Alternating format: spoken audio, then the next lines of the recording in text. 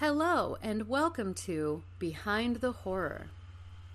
Scary movie fans, such as myself, will hear that a movie is based on a true story. A few of them we know, but most, well, we never really go on to find out just what that true story is. So in this series, we will explore and find out what the true story is behind the movies we love. And guys watching this in video form, this is just sort of a test to see if you guys enjoy this format, and if you do, then I will invest in a much better camera and background and all of that stuff, okay? So just let me know. I know you will. The 1996 movie Fargo is described as, quote, a British-American black comedy crime thriller film written, produced, and directed by Joel and Ethan Coen, unquote. And I really don't think that could have described this movie any better. The beginning of the movie tells us that, quote, this is a true story. The events depicted in this film took place in Minnesota in 1987. At the request of the survivors, the names have been changed. Out of respect for the dead, the rest have been told exactly as it occurred, unquote. Now, in the immortal words of Dwight Schrute, quote, false. But there is a true story that's very familiar. Nevertheless, the movie, after that statement, begins with very cold and white-out blizzard conditions as a car drives down an isolated road. It is pulling a trailer with another car on it.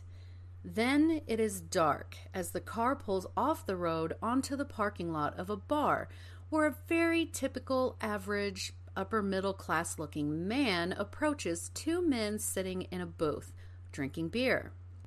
Introductions are made, and it becomes very clear that this is a criminal business meeting. Jerry, who brought the car, is giving it to two men as a down payment. The payment, plus an additional sum of money, is payment for them to kidnap Jerry's wife for a large ransom due to some bad business dealings. Well, Jerry refers to them as personal matters, quote unquote. The next scene shows Jerry getting home, his loving wife greeting him and telling him that her father is at the house visiting. The family eats dinner together, and it becomes obvious that the father has a strong and intimidating personality. Jerry tries to talk his father-in-law into buying some land so that he can build a car lot on it. The father-in-law makes it quite clear that he doesn't really much care for Jerry. Then we cut to the two hired men driving along the road on their way to kidnap Jerry's wife. Now, the next morning, Jerry gets a phone call from his wife's father who says he's actually interested in buying that land, that it would be a great deal. So Jerry talks to a mechanic at the car dealership to stop the kidnapping, but it is already too late. While his wife is knitting and watching television innocently, she hears a noise outside. She looks and sees a masked man peering through her sliding glass door. He breaks in as she screams in horror. The other man comes in through the front door, and there is a struggle, and the wife runs upstairs and locks herself in the bathroom. She desperately tries to get out of the window as the men bust through the door, only to see that she hid in the shower. What happens next? Well, those of us who have seen the movie know, and the rest, you'll just have to watch the movie to see. If you haven't seen this movie, do yourself a favor and watch it. It is amazing. Absolutely amazing. The Coen brothers themselves said this movie is not actually a true story, but there is a story that is similar, and it's the story of Hella Crafts. Hella Lork Nielsen was born on July 4th, 1947 in Charlottenlund, Denmark. This is just barely north of Copenhagen. She was the only child to her mother, Elizabeth Nielsen, and her father, whose name I really couldn't find. It was stated that she was a very happy, outgoing child with a vibrant and cheerful personality. She actually loved school, and she made friends easily. As she got older, it became apparent that she was quite gifted at learning other languages, and she learned French and English quickly, but could also understand German, Norwegian, and Swedish. She went on to college in England and then went to France to work as an au pair or a caretaker. As she hit her 20s, she was described as a beautiful young lady with long blonde hair and a fit figure, and men definitely noticed her. Hella went on to get a job as a stewardess with Capital Airways and began to fall in love with traveling. Then she learned that Pan Am was hiring flight attendants out of Copenhagen, and she immediately applied for a position. Out of 200 candidates, she was one of 8 that was sent to Miami, Florida for training. She was beyond excited for the opportunity. She settled into a small motel near the airport that many employees stayed at, including pilots. And because both men and women would stay in the same rooms, some would have affairs together. It's inevitable. A friend of hers said, quote, "She didn't tell you intimate things about the men she saw. She was far too cautious to have been promiscuous, but she did have a few lovers," unquote. While there, she met 32-year-old Richard Crafts, who was also there training to be a pilot for Eastern Airlines. Back then, he was described as scruffy-looking, but that was a look that was pretty modern for the times. He was average height, average build, and didn't really stand out, other than he seemed to have a way with women and dated stewardesses nearly exclusively. Richard was a born storyteller, saying he had once worked for the CIA and said he had seen combat in Indochina. He hailed from New York City, and his father had been a successful Manhattan businessman, and before that, his father had played football in college and was even a World War I pilot.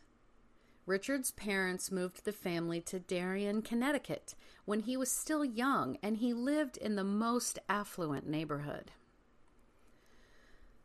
Now, Richard had not had a successful run at college and dropped out to join the Marines in 1956 when he was 19 years old. However, he proved to be a talented helicopter pilot in the military and became a certified pilot in 1957.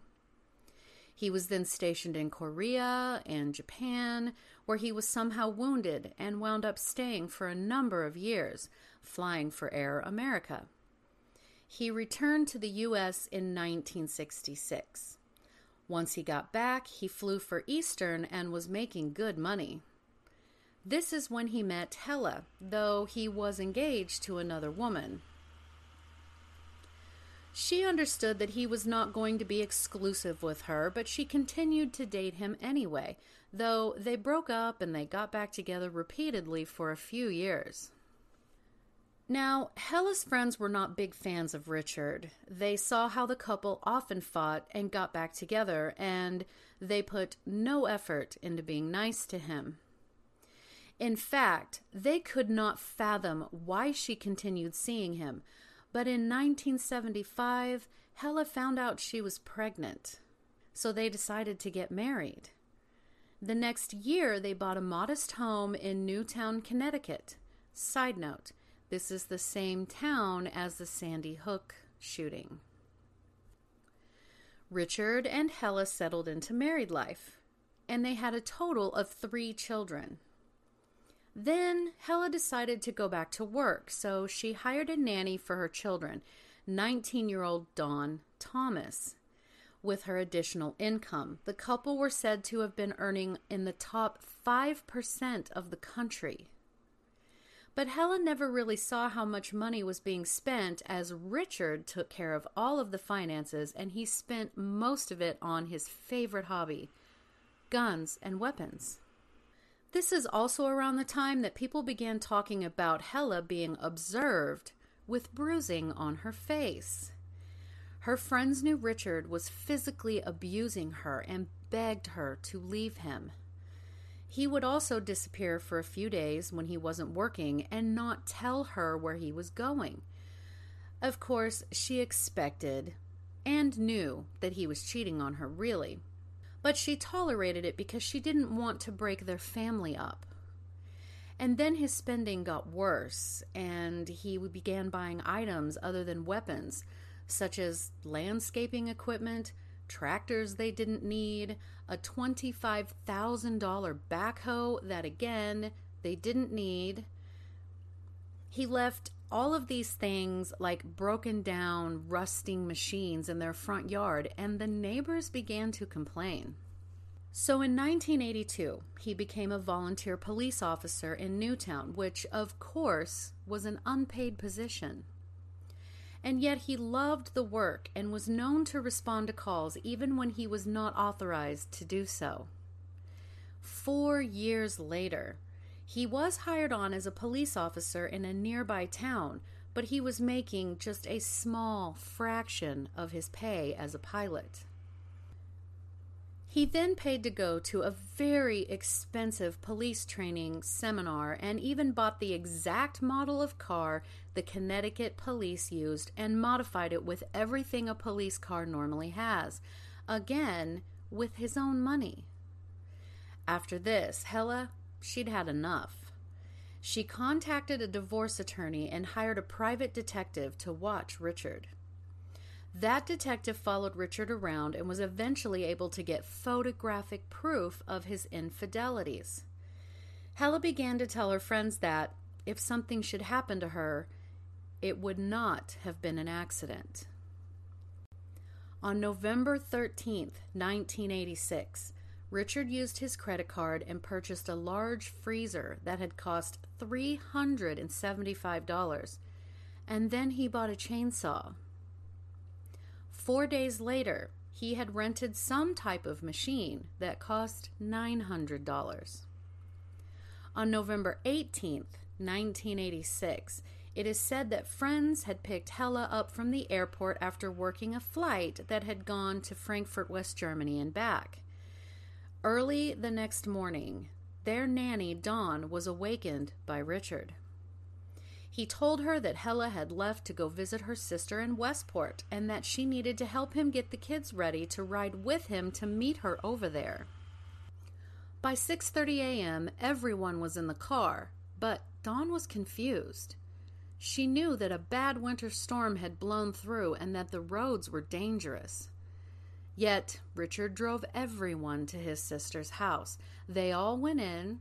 Then Dawn stated that Richard basically turned right around and left, and Hella was not even there. So where was she? So here's where the speculation comes. It is thought that before he awoke Dawn and the children, he had bludgeoned Hella in the head and had killed her in their bedroom. He then put her in the freezer, awoke the nanny and his children, and dumped them off at his sister's house. He then went back home and, once she was frozen, he used the chainsaw to dismember her, then put the pieces in his truck that was pulling a wood chipper. Side note, there were witnesses who saw him driving and pulling a wood chipper on a trailer behind him. Richard then parked next to the shore of Lake Zor. He ran her dismembered pieces through the wood chipper and let them all flow into the lake. He then left, got rid of the truck and wood chipper after we assume he cleaned it, picked the nanny and the kids up from his sister's, and went home. Dawn said he returned about 7 p.m. that night. When they got home, Dawn asked Richard where Hella was, and Richard replied that he didn't know. The next day, she asked, and Richard told her that she had gone to visit her sick mother in Denmark. It was around this time that Dawn noticed there were larger square blocks of the carpet cut out of the floor and missing out of his and Hella's bedroom. She asked about that, and he said that he had spilled some kerosene and he had cut it out and intended on replacing all of the carpet anyway. Hella's friends began calling and asking about her, and Richard always had some excuse. Finally, on December 1st, she was reported missing. Her private detective, as well as her friends, immediately suspected Richard had done something to her. The police asked Richard if he would consent to a lie detector test, and he agreed. He also passed that polygraph test. And one of the investigators wrote, quote, "Based on the polygraph examination and my numerous conversations with Mr. Crafts, he does not know where his wife is." Unquote. Other law enforcement people were not buying it. Here they had a successful pilot who gave that up to basically pretend to be a cop for very little pay and drove around in a homemade police car. They were also getting a lot of pressure from Hella's friends who wanted to know what was going on and how the investigation was going. So investigators brought him back in for more questioning. They found him on duty at the Southbury police station working the night shift. He was sent from his work over to be interviewed. They asked him if he had known that his wife had hired a private detective, and he said no.